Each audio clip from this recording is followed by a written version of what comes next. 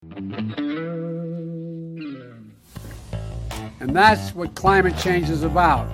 It is literally, not figuratively, a clear and present danger. We are in the beginning of a mass extinction. The ability of CO2 to do the heavy work of creating a climate catastrophe is almost nil at this point. The price of oil has been artificially elevated to the point of insanity. That's not how you power a modern industrial system. The ultimate goal of this renewable energy, plan is to reach the exact same point that we're at now. You know who's tried that? Germany. 7 straight days of no wind for Germany. Their factories are shutting down. They really do act like weather didn't happen prior to 1910. Today is Friday. It is Friday. Thank you, Greta. Here's our personal climate protest against what things that Greta talks about. Episode 86 of Climate Change Roundtable. I'm your host, Anthony Watts, Senior Fellow at the Heartland Institute. And today we have our regular panel, Dr. H. Burnett, Director of Heartland's Arthur B. Robinson Center on Climate and Environmental Policy, Linnea Lueken, Research Fellow at the Heartland Institute. And they're going to turn their attention, we're all going to turn our attention to the COP28 Climate Conference, which is set to commence in Dubai on November 30th. Now, to shed further light onto the conference is Craig Rucker from CFACT. Welcome, Craig.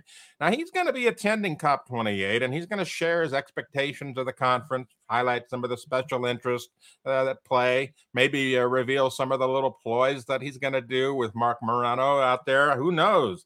They always have some fun things we're doing at those conferences that these guys are doing. Anyway, we'll take a critical look at all of this stuff and examine who's benefiting from this. And, unless you're really one of the politically connected global elite, it doesn't look like you're going to get any benefit out of this conference at all.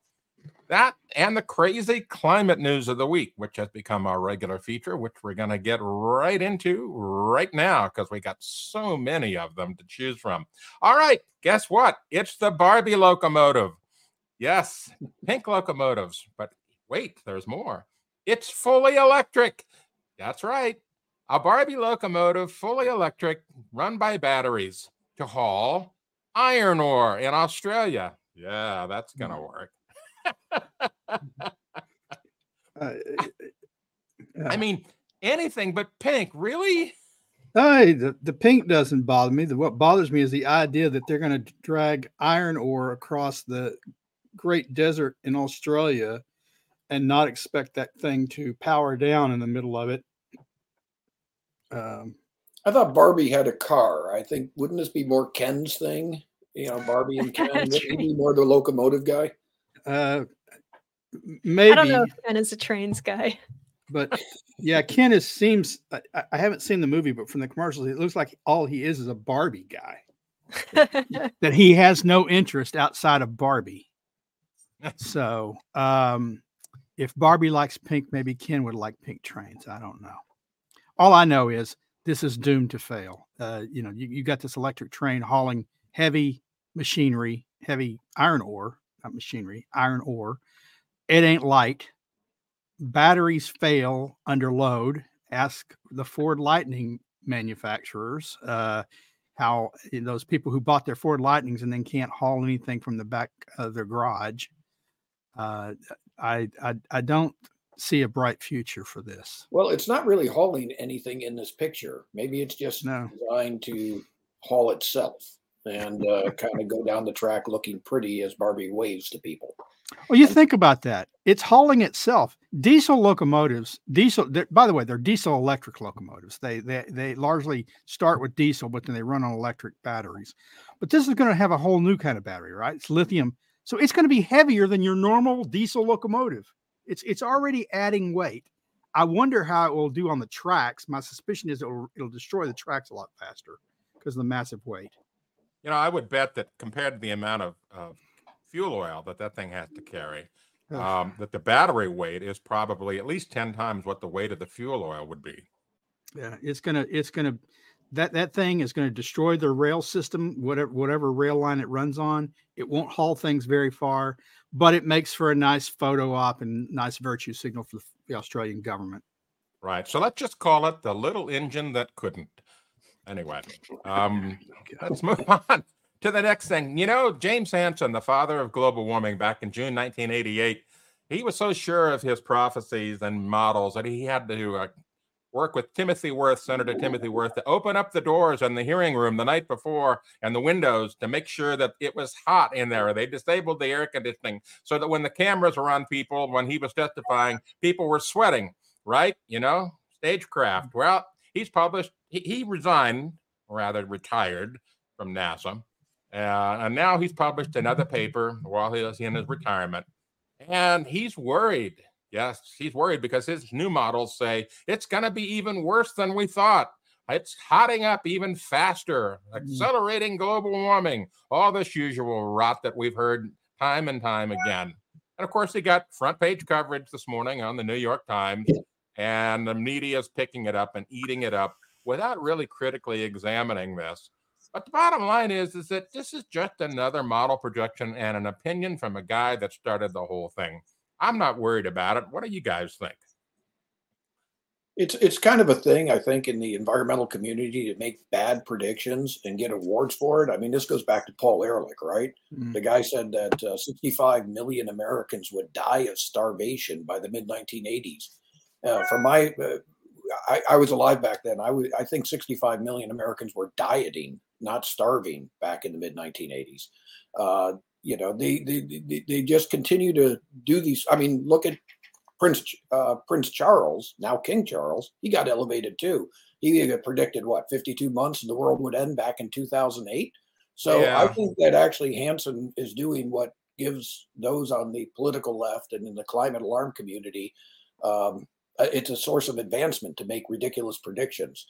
That's true. The models are heating up. His model is heating up faster than the others. The only thing that's not heating up as fast as the models say they should is the actual temperatures.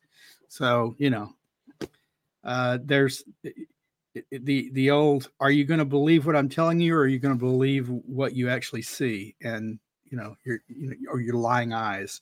In the end, no system for measuring temperatures, not the ground-based system, which is woefully corrupted by urban heat island effect, not the weather balloon system, not the satellite system, show the Earth heating up as fast, nearly as fast as current climate models. So a new climate model saying it's heating up even faster, well, it's just more wrong. It's just made an even worse prediction than the other models have already made. Yeah, maybe we should just name him Dr. Doom. Speaking of doom, we have another doomer, Jonathan Overpeck. He's one of the worst people in terms of thinking dooms ahead. You should read his Twitter feed sometime. Anyway, so he's got this graph up from the Washington Post showing academic papers that use the term climate emergency. Now, as I said time and time again, climate emergency is a marketing tool, and it didn't really start becoming common until about 2016. This graph bears out what my observations are. And look at it. You think maybe if you put the word or the phrase climate emergency in the paper that you want to publish in a prestigious journal, it will get more attention and maybe get published? Gosh, seems to be. It's just a marketing term. That's all. Sadly, it's particularly disgraceful because it's a normative term. It's implying something bad as opposed to science, which is say climate change.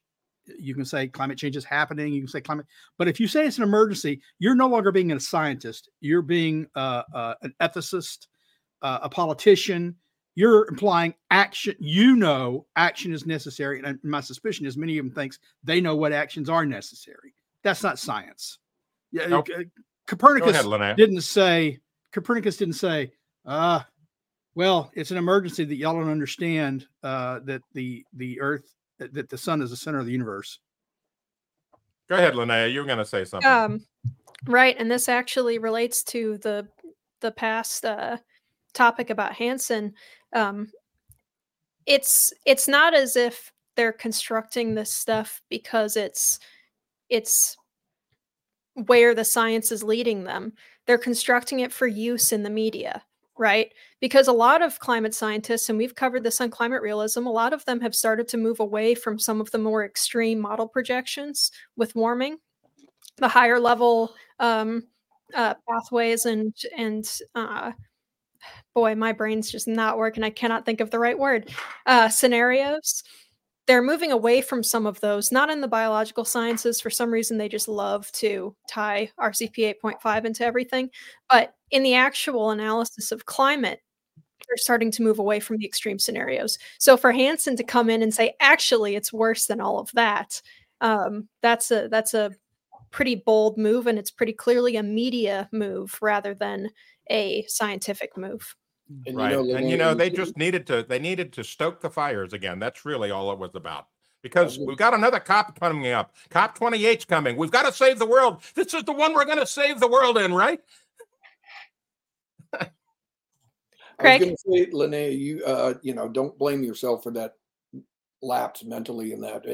You could be suffering from climate change. I think there's a bunch of journals that came out and indicated that climate change and fear of climate change is a growing health threat. And we need to take climate anxiety in particular more seriously. I think our own Mark Morano went on television this week talking about that. So, I just wanted to make sure. So it's not that you and I are getting old, Craig, when we can't remember something. It's climate change. I finally found a good reason to support the catastrophic theory of climate change. I'm going with that. Exactly. Oh my goodness. Climate anxiety. I get climate anxiety every time I read the New York Times. All right. So here's the fun thing about climate emergency. In the dictionary, they don't have a solid definition for this. They say a situation in which urgent action is required to reduce or halt climate change and avoid potentially irreversible environmental damage resulting from it. Example, millions of people around the world took part in protest against inaction on the climate emergency. They don't have a physical definition of it, like that, the temperature has to get past this, or the sea level has to get past that, or the models have to say this. There's no definition. No, it's just Anthony, a marketing tool. They gave you a definition right there. No, it's not a definition. It's it is. The opinion, the definition is millions of people gathered somewhere. So that's a climate emergency. If they're protesting it must be an emergency.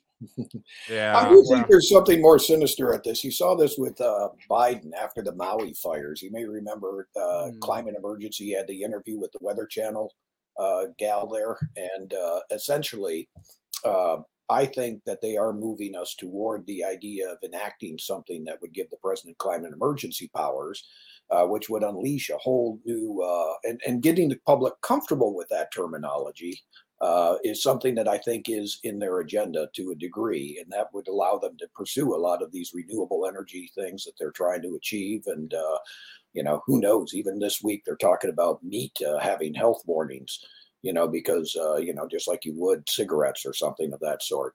So saying that this meat will help raise the temperature of the earth. So I do think that they may be using this term. Obviously, it's leading up to COP28. We see every time there's a major UN summit, they start an emergency. But in addition, I think they're moving us toward climate lockdowns and some sort of climate emergency. And this is their way of doing it.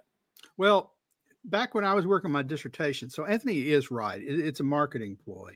When I was working on my dissertation, there was an environmentalist, I think it was Paul Shepard, who founded the She Shepherd Society. Before that, he had founded. That's Paul Watson, you mean? No, Paul. I don't think Paul Watson founded the Sea Shepherd Society, but maybe he did. But in any case, whoever it was, what he said is, look, when we founded Sierra Club, we were considered fringe. And so then we went out and founded the Natural Resources Defense Council and Environmental Defense, and it made Sierra Clubs seem mainstream. And then we founded Earth First, and it made EDF and the Natural Resources Defense Council seem mainstream. And now we founded the Sea Shepherd Society, and it's going to make Earth First seem mainstream. So it's like always pushing the margin, always pushing the extreme to make the slightly less radical seem, well, that's reasonable. I like to think we have that relationship between CFACT and Heartland. We make you look less extreme by our or the other way around. I'm not sure which. It's not fair at all that you guys get such good rankings from those far left progressive media watch dogs and stuff. We're you guys I are always wanna, beating us on those. we are. We actually, I think, are 5 points lower than you. What's the name of that app that's now on? I forget what it's called, but anyway, I can't remember the name of it, but it is funny every time we get updated on it. Jim always keeps us updated, and it's hilarious. Yes. Well, we strive. Anyway, back to the definition. Now Sterling says that's a definition. I'm sorry, I just disagree with that. And here's why. Even the UN can't define it. If you look at their webpage about facts on climate emergency, you look at that list there, that series of bullet points, it's just a series of opinions. Really, there's no physical definition for once we pass this point, we're in a climate emergency, or once this happens, we're in a climate emergency. It's just a series of opinions. And most of it is completely factually wrong. And in fact, our own Jim Lakely here at the Heartland Institute went through this when I posted it up on our internal communication channel. And he says, this is simply remarkable. Nearly every sentence is wrong or a lie. The science of climate change is well established. No, it's not. It's largely misunderstood. And while climate change is real, human activity is not the main cause. If that's the case, prove it and have someone check your math. Tell us how much natural variation there is versus human-caused variation. And then they go on to say greenhouse gases are directly linked to the average global temperature of the Earth. Well, no. Greenhouse gases, yes, they're important. And yes, without greenhouse gases, we would be living on an ice ball. But they're not directly linked. We have seen this before, that temperature and carbon dioxide have a lag-lead relationship of about 400,000 years if you look at ice cores. So no, it's not directly, immediately, right now linked to the temperature. And then they talk about it rising steadily and so forth and so on. The bottom line is that from my perspective, there is no physical definition of a climate emergency. There's a opinion about what a climate emergency is, but not a physical science definition. Well, Anthony, that's why you're gumming up everything with facts on this regard. This is meant to be emotional. I mean, you're driving down the street with your young child, and they say they have to stop at the next rest area. And you say, well, how bad is it? And they say, it's an emergency. You pull over because it's an emergency. You got to get the kid to the rest stop. So I think this is a psychological. That's what's called a P bargain. Yeah, exactly. So I say that these are the types of things I think that are being used less because they have any scientific merit and more because of the fact that they just are trying to prod action, reckless action a lot of times on the part of political leaders and others to go the course that they want them to go. Yeah. All right. So let's go on to the next topic. Meat. It's what's for sinners. They've been after meat for years. We can't eat meat because it's nasty. It makes carbon dioxide. It makes methane, blah, blah, blah. Now they want to put cigarette-style warning labels on meat packages because it's just as bad as cigarettes, apparently. Gosh, can you imagine the public outrage to this if this happens? Presumably for the climate, it's worse than cigarettes. Right. Not for us, but for the climate. Look, as far as I'm concerned, they can put if they want to clutter up their things with labels, let them do it. It makes no difference to me, and to anyone who likes meat. My suspicion is they won't say, "Oh, well, I'm gonna no burgers this 4th of July on the grill," because of course on the grill, right? You're already emitting carbon. If you've got your charcoal grill or your natural gas, you're already burning fossil fuels. Yeah. The problem is if they get this warning on there, the real danger is once the warning. And he's been taken out.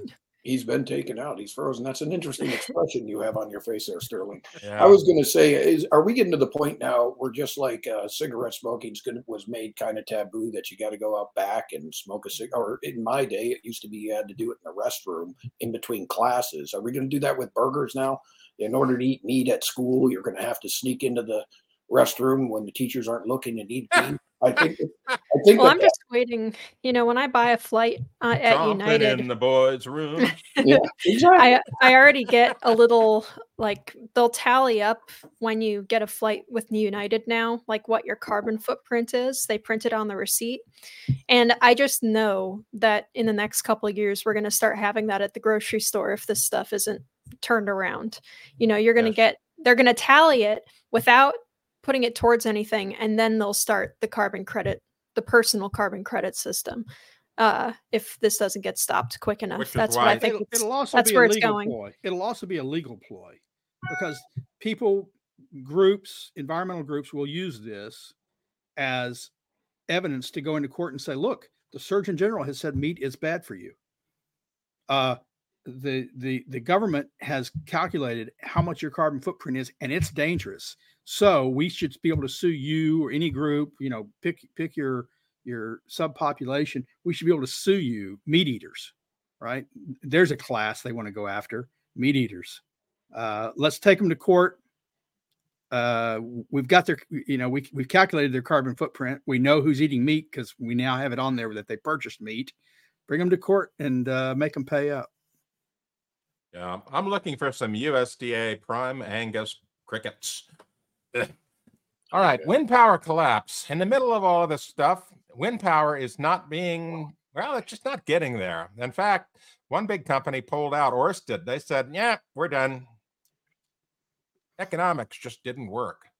And this is putting a big dent in the whole Biden administration's climate goals because, you know, it was predicated on more wind power and more solar power. But, you know, if the companies start pulling out because it's not economically feasible, it seems to me like the politics are infeasible too, but that's not going to stop them. And you raise a great point here. I mean, we've actually calculated, because I know that we work closely with Heartland on this issue with the trying to save the right whale off the eastern coast of the United States, where they're trying to put in all these wind turbines.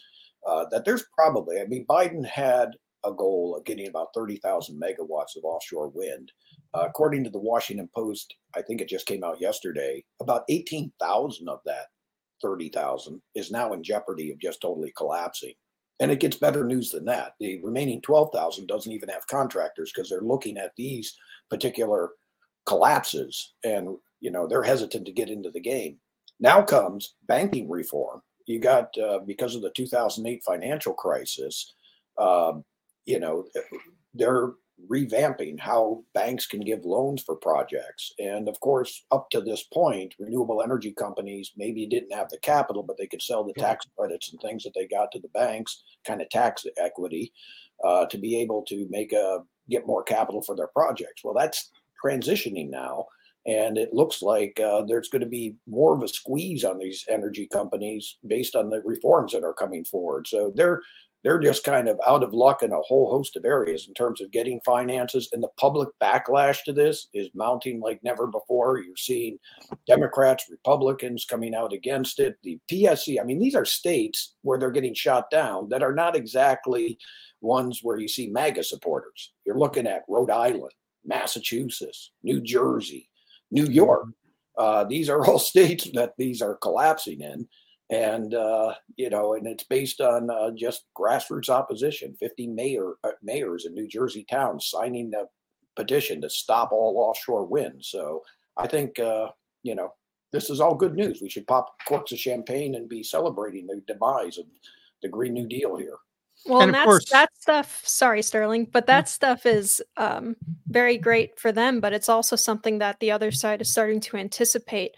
They're putting a new bill forward in Michigan where they're saying that now they're going to take the power away from local communities to say no to projects like this. They're taking away their veto power if this bill passes. So they're trying to get around this. Hopefully, you know, I actually don't have a whole lot of positivity on this one for Michigan because I think both their House and Senate are captured. So what you're saying is it's like eminent domain. They're going after wind and solar is now like highways, and we need to emphasize eminent domain on it. Oh, that was always going to be part of this. Yeah, eminent domain is a different thing. That's the private land. This is cities have traditionally been able to zone and say we don't want certain industries in certain places. This is saying you can't do that anymore. Yeah. At They're least taking- with regard Nice. to wind and solar. And looking, the offshore wind is one, the electric vehicle is the other one where it's collapsing, as we talked about last week with the Carbon King, Jason Isaac. You have, or no, I'm sorry, yesterday on In the Tank. I hope everyone saw it. But the thing is, what many people are predicting, I've already seen the headlines. There's soon, all these companies say Biden wants this. The government wants this. They want it. They need to pony up the money to pay for it. And so they'll just go to the federal government and say, we need even more handouts than we're already getting to get this done because you want it. And if it's the Biden administration, they'll just tap into their nearly unlimited Inflation Reduction Act, funding, and start doling out the dough. Oh yeah, you need an extra $20 billion to get this done. Here it is. Cut you a check. But by the way, I do want to give you some hope. I know you say you're from Michigan. I didn't realize that, but your Detroit Lions, they were pretty pathetic a couple of years ago, and nobody really thinks that they're now so good.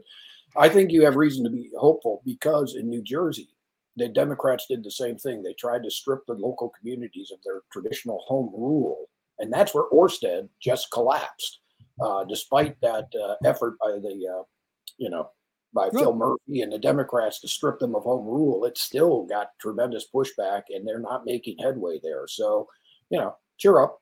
Just like I said, your Detroit Lions are doing better. I think they'll start, if you can organize grassroots there, I think there's still some hope in Michigan. No, I don't mean to cause any confusion there. I do not live in Michigan, and I'm not from Michigan. I've just been covering it recently for environment and climate news. But well, for those who are listening from Michigan, yes, sure look like a Yooper to me, though. Well, and New York did it a few years ago.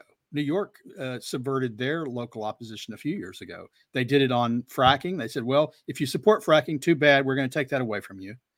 And then they went into wind and solar and they said, now we're going to take away your right to block wind and solar. So they took it away both ways. Although there's good news on that too. Just within the last couple of weeks, they were trying to get the South Fork Wind Project in off Long Island to get the cables from that offshore wind site onto Long Island to be able to service everyone. The local community said no, and Hochul, I guess that governor of New York, it did not overturn the local rule. So at the moment, they're building the wind turbines, but they have no means to get the power on shore, which to me is excellent. So we'll see if how that goes in the future. All right, so let's move on. We'll get into COP28. So here's one of the stories about COP28. They're worried because it's in Dubai. The clash over fossil fuels pits the United Arab Emirates against public health experts. Basically, they get a seat at the table this time. The folks that are producing oil in the Mideast, and so that's got a lot of people really worried that maybe this one will fail too. I mean, whatever. Right. It's just absurd. They want to get rid of fossil fuels. We demand net zero, all of this. But at the same time, without fossil fuels, this conference couldn't even happen. People couldn't even get into their private planes and get there. It's absurd, the hypocrisy.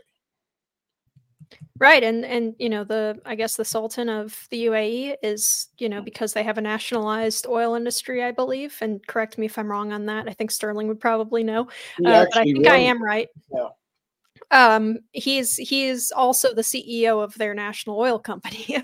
So they're kind of ticked off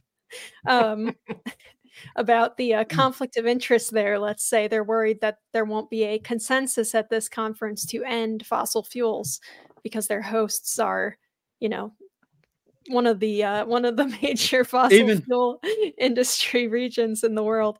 Well, the whole country is developed on it, right? I mean, you don't have golf courses and islands in the middle of oceans built up. I mean, the middle of seas built up and high rises without the fossil fuels that they use. Yeah, I mean, no one would be holding a conference there. They're not holding a conference in Mogadishu. They're holding it in the UAE because it's pretty fancy. It's pretty nice, sweet hotels. That's all fossil fuels, folks. I think we should send them to North Sentinel Island. That's where I think we should drop them with parachutes into North Korea and let them hold their conferences there. But no, I got to go to this conference. I'm okay with it where it's at. Yeah, I mean, this guy, what's his name? Al Jaber or something like that, heads the Abu Dhabi oil company. I think over 90% of the country runs on fossil fuels. So it's and they don't just use like coal or anything; they burn oil. They burn oil, to produce it. But he apparently is also in charge of their renewable program. But it hasn't stopped the Greens from protesting it pretty vociferously. I think there was a letter sent by Greenpeace and 450 other organizations over the summer objecting to this guy, saying this is like putting a fox in charge of the hen house or putting somebody from the cigarette industry in charge of, cancer research. So if you want to think about egregious, the level of sort of egregiousness, think about this: the UAE and all of the oil sheikdoms and the other countries that benefit from oil, they are also in the group of countries who are likely to receive funding from the to the extent that it's funded the Green Climate Fund. The Green Climate Fund, but also this time what they're really pushing for is the Loss and Damages Fund, which will be multiple times the Green Climate Fund. And they'll be one of the recipients of it. So they can't lose. They are really, really deft planning to them. Yeah. So it's all about the money. And speaking of money, get this, amnesty.org has gotten out of the we're saving the hostages business, and now they're talking about human rights focused loss and damage fund for climate change to alleviate suffering. Oh gosh, it's just failure of your mission, folks. They're just into the wrong business now. Yeah, I saw something on this recently that they're going to try to go for 300 and some billion to help nations with adaptation, and it's they actually in the last COP put together a kind of way to move forward on loss and damage, which was something we thought was fanciful back when it first came up in the early, I'm going to say it was in Cancun COP back in 2012 thereabouts. Everybody laughed at it, but it goes to show you how an idea, no matter how insane, if said often enough, can actually be adopted. And now it's actually, I said it's been adopted by the COP in COP27 last year in Sharm el Sheikh, Egypt. And now they're trying to raise money for it. So, and I'm convinced they'll be every bit as successful in that as they were with the Green Climate Fund. Look, 2015, we were supposed to establish something called the Green Climate Fund that would have $100 billion a year delivered to it and then given out to various countries. It has never reached that. It's 8 years later. We still don't have a Green Climate Fund for $10 billion a year, much less $100 billion a year. And now they're going to say we need 4 or 5 times that. I heard the figures were higher, closer to $1 trillion a year, not 300 billion. And look, if they can't even get the 10 billion or the 100 billion for the Green Climate Fund, what are the chances they'll actually fund? You can ask for whatever you want.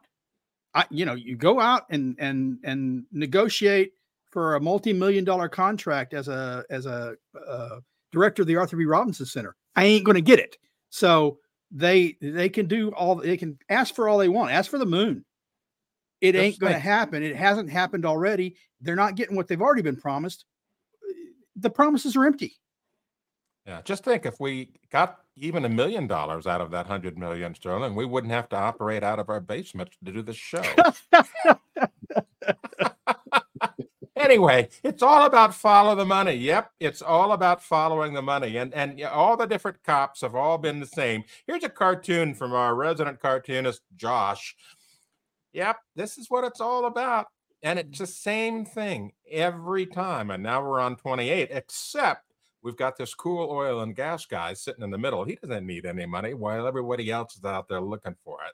That's really what it's all about. Follow the money. So Craig, sorry, go ahead. Go ahead. I was just going to ask, we've got Craig on here and he has a wealth of experience already at these COPs. I wish he would describe a few of the COPs he's been to before, his opinions on how they work and what he's seen and maybe some adventures. as a run up to talking about what he expects for this COP? Yes, a wealth of experience. I guess I'm not a rookie at this anymore, though. I'd like to think otherwise. I've been going to these things since when was the first one? I think it's like 1997, and this will mark my over 25th one of these conferences that I've been to. There's been a remarkable transition. I think the original COPs, going back a long time ago, really focused a lot more on the science, and that was kind of settled that they wouldn't discuss science anymore in the early 2000s under Bush. And it's all been about implementation, whether it was first Kyoto, then they were talking about a second Kyoto, which never happened. And now it's the Paris Accords. And I would say the consistency is, as Anthony has said, there's always been a focus on money. And I'd say that's one of the principal drivers. I would say also ideology. I mean, I look at a number of the people there that all attend these. They're not people that you would see at a normal NRA convention or anything like that. They are mostly people that are academics. A lot of them, I used to joke, they seem like they were people that I knew in my liberal college I went to, these professors that opined about great things. They had no authority to do anything, but now they found a job at the UN and they can make their kind of ridiculous fantasies come true. And so you see just a lot of intellects. And one of the other things you'll find at this, there's a dichotomy. They have what they call the blue zone and a green zone in these meetings. We are actually blue zone accredited. That means we can go in where the national actors are, and you'll see a more serious debate there. Not about climate science or anything like that. It's mostly a positioning for money and things of that sort. But at least the people are kind of adult, if you would, that you can talk to them about rational things of economics, science. It's just a more stately conversation. But if you go to the green zone, that's where the crazies are. And there you will see all sorts of very interesting things from, ecofeminism to, Gaia worship and, trying to change the 10 Commandments to be earth-centered. So if, you get bored with the state ones that are very dry and talking very technical, you can always wander into the green zone and kind of, get alive again. So a lot of the attention that the media focuses is mostly on the blue zone. I've been kicked out of it a couple times, as has Mark Morano, my cohort, but we've always been able to do penance and swear fidelity to the UN and get back in. So swear fidelity to the UN. Well, if you have your fingers crossed, put your blue helmet on. Yes. All right, so we got two more things to cover here. We got India. They're going to, according to the early reports, India says, nah, we're not going to get involved. We're not going to get into that global cooling nonsense because guess what? We've got a country to build. Go figure, They don't want to reduce what they're doing because they're starting to see prosperity in India. They're raising people up out of poverty, just like China has done. And guess what? Without fossil fuels, you can't do that. And that's been why the world has been so successful to date. I mean, you look at what the world was 100 years ago and how many people were living in poverty and what little we had. Fossil fuels have enabled prosperity globally, and yet they want to kill that. And it's all about, we want the money, we don't want you to have it, which is what these COP things are about. And finally, go ahead. Sorry, and regarding this story, Anthony, I mean, this is so much worse than that too, because they've been saying for years that heat-related illness is going to be on the rise because of climate change. And now they're asking India, which most of the continent is in, near equatorial temperatures. They want them to stop using air conditioning in the few places that they do have air conditioning.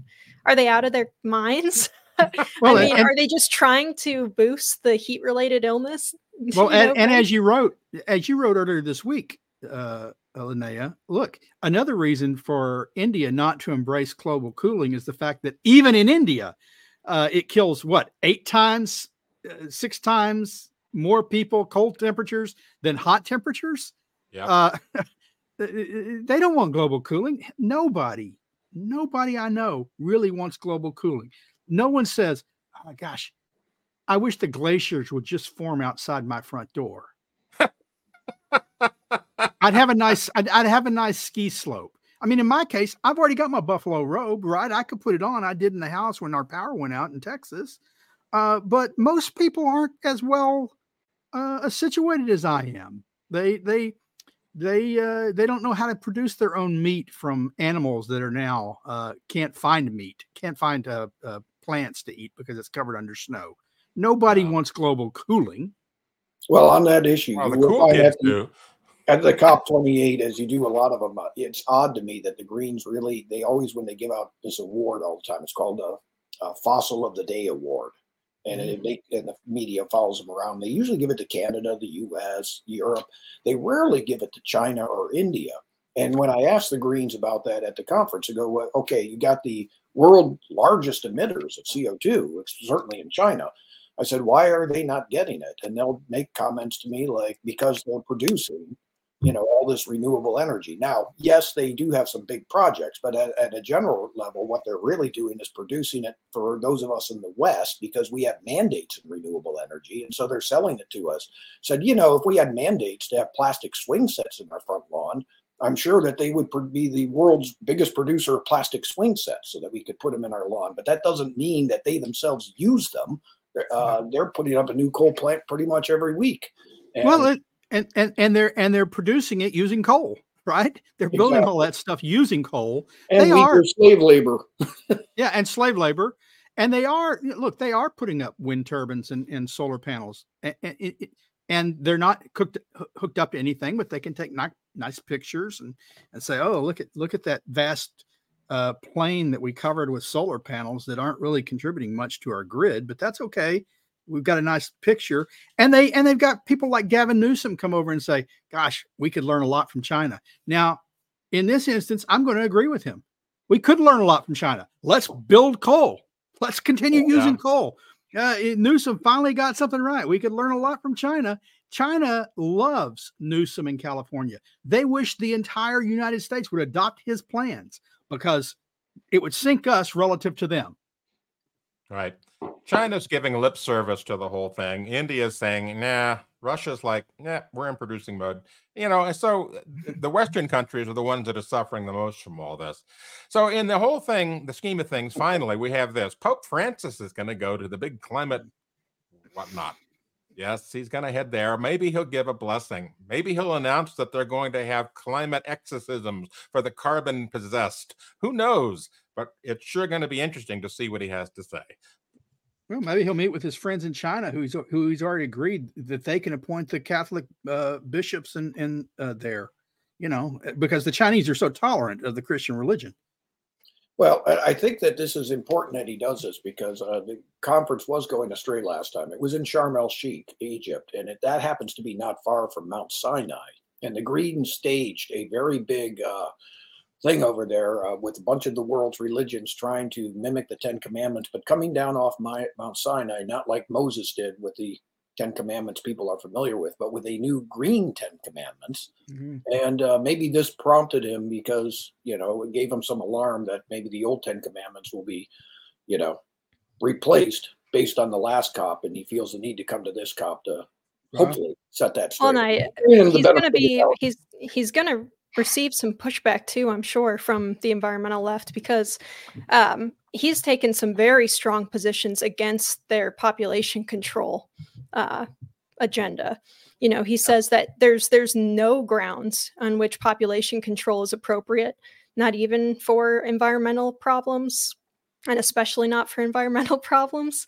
He said that you cannot treat mankind like we're fundamentally harmful to the environment. We're not like a parasite or a virus, the way that a lot of these Greens talk about it.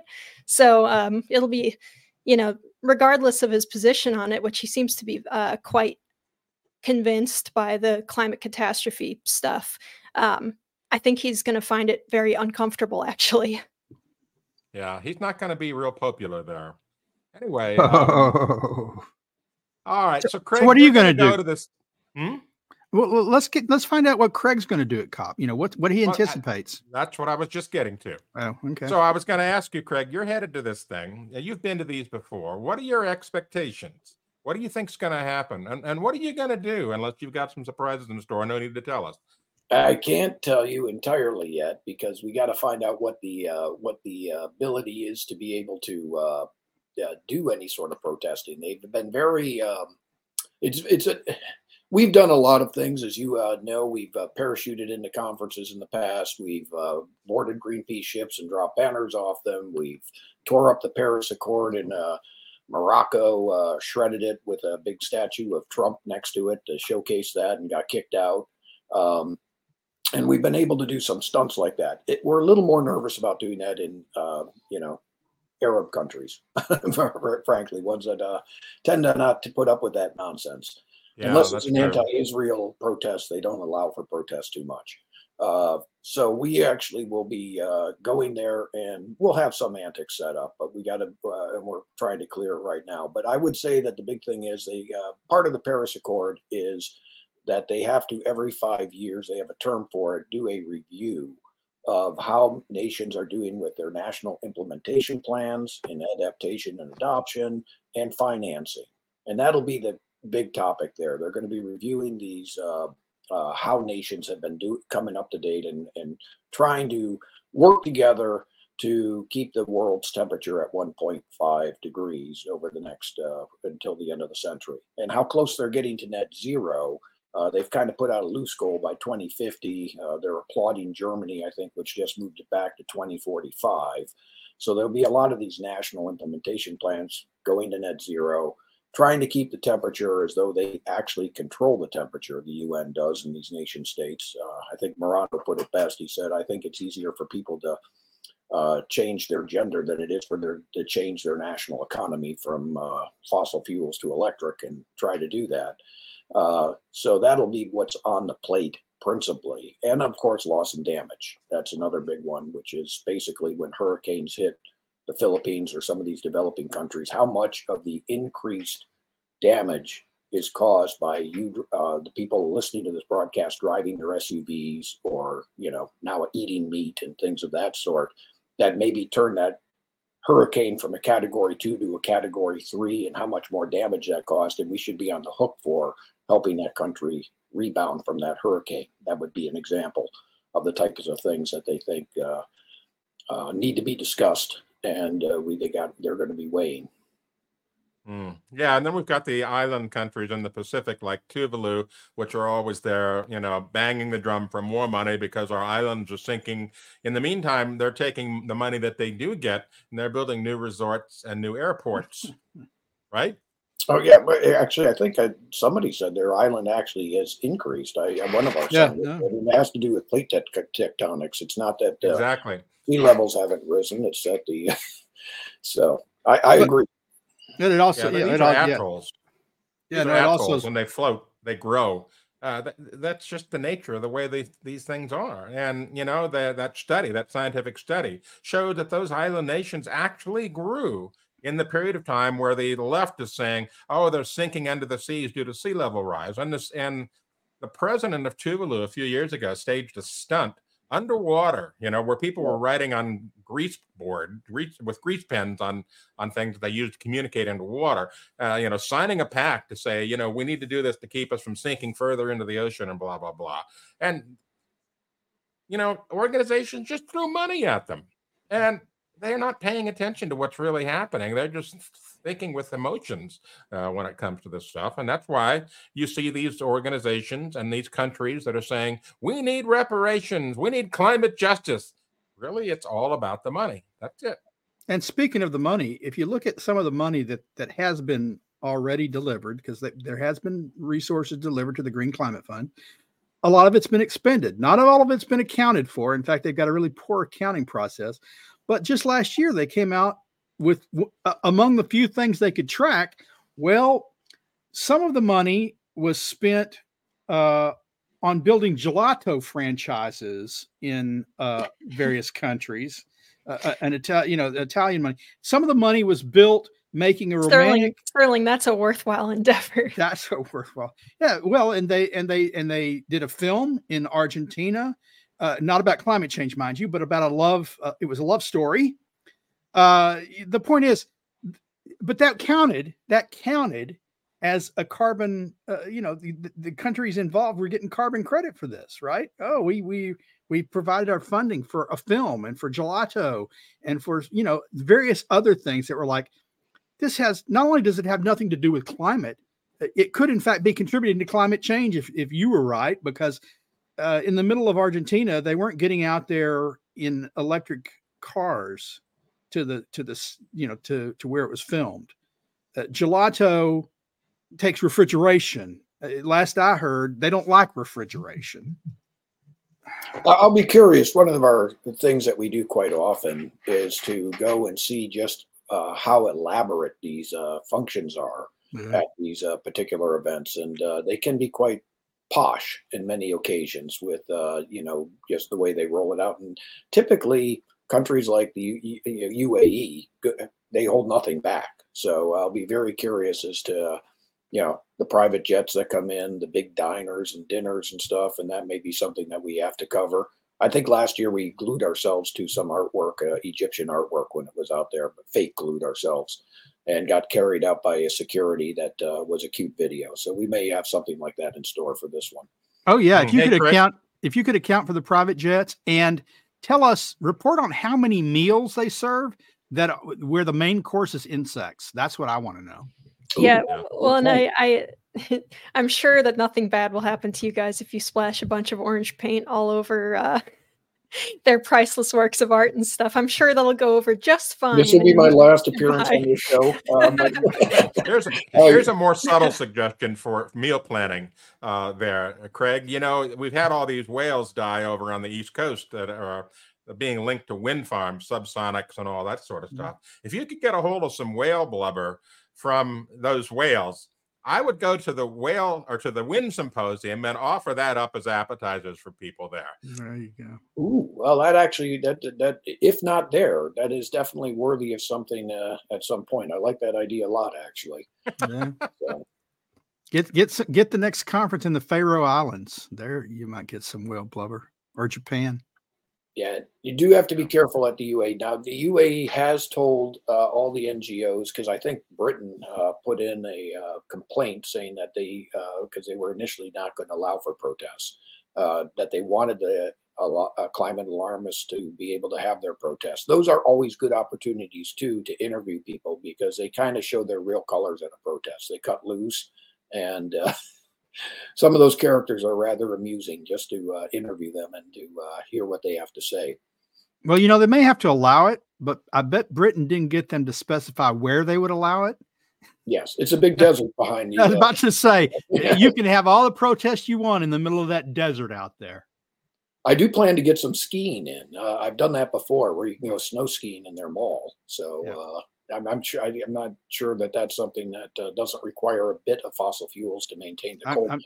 I'm sure that's not a carbon intensive activity. Yeah.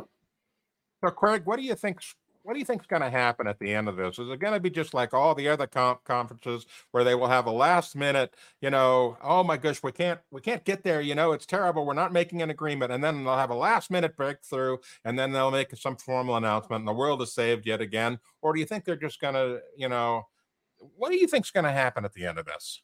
They're so staged that is pretty much the template. I mean, you can tell almost every 4 years that right before, and we saw it this year. You saw it with Idalia, the hurricane. You saw it with the Maui wildfires. They kind of, and the release of a report, I think, out of Africa right before this. They always hype the alarmism, come up with some new studies that say that, as you mentioned at the beginning of this broadcast, that say we're in an emergency. Then during the conference, they have some big speakers. In this case, they'll kick it off with King Charles and followed up with the Pope. And then they'll be saying that there's no progress being made and everything is awful. And then somebody like either Greta Thunberg, Al Gore, I don't know who the cause celeb is this year, will come through, and the nations will see the error of their ways, and they'll come out with some declaration. It'll be the Dubai something or other, agreement. And the dubious Dubai agreement.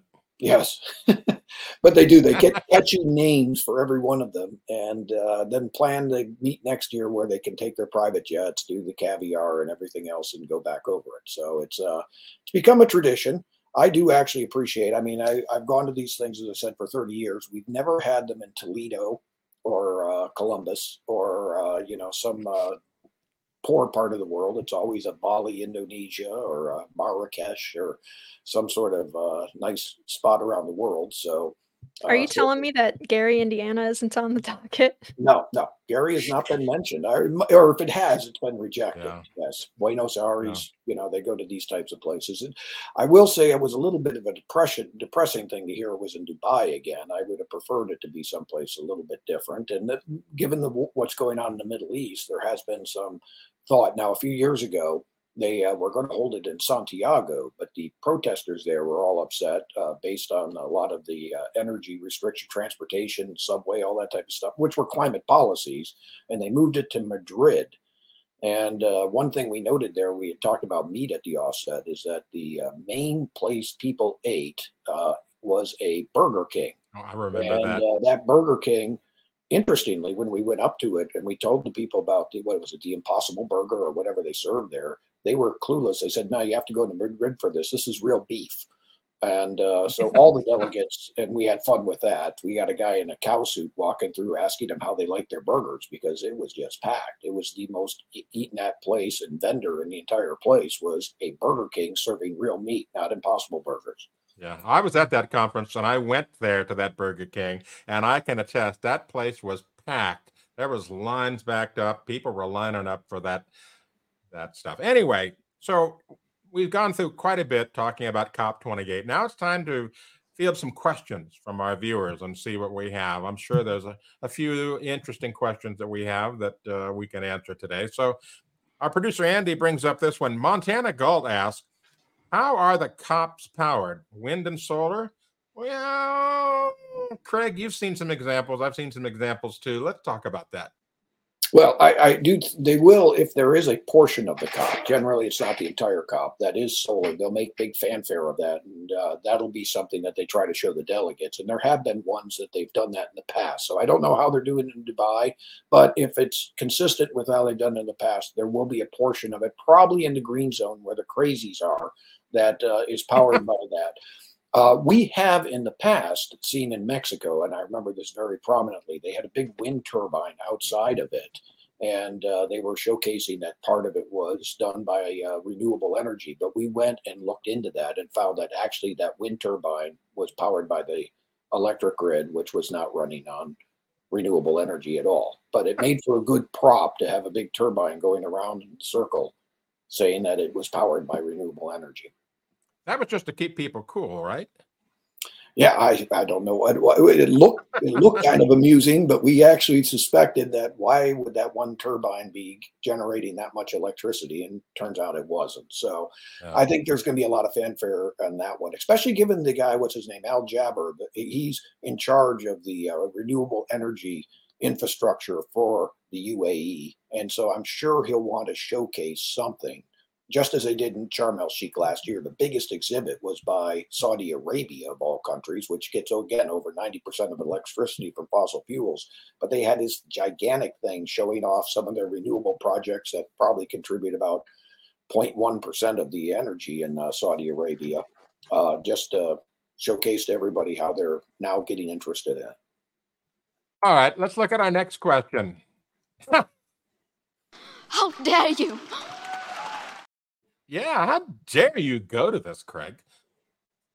Yeah, well, as I said, it's somebody has to save the earth, from the greens.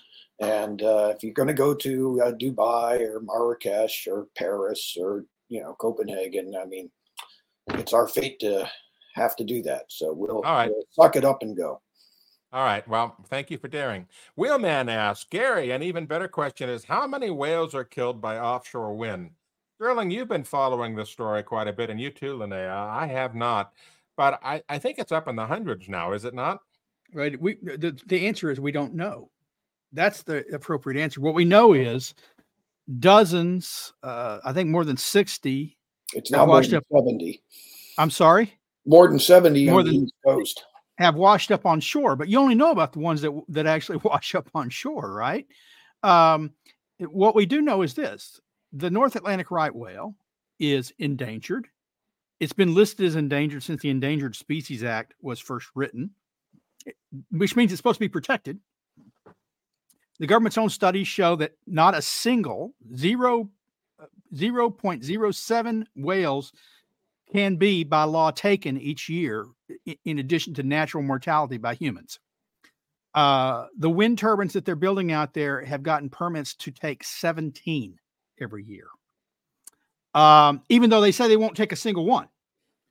We know that whales move around by sonar. And of course, they're sonar blasting to sight the turbines.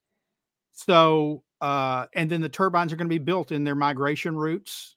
It's going to disrupt their food supply. It's going to disrupt their migration. Studies have shown in Scotland, in the North Sea, that they are reducing, the wind turbines there are, because of the churning, is reducing oxygen and thus reducing the food chain.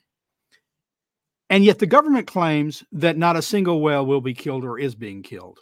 It's all other things. Yeah, I can tell you this. Most people don't know this, but I'm significantly hearing impaired. I wear 2 very small, tiny hearing aids in my ears, and I have been to wind farms down at Tehachapi, for example, and other places.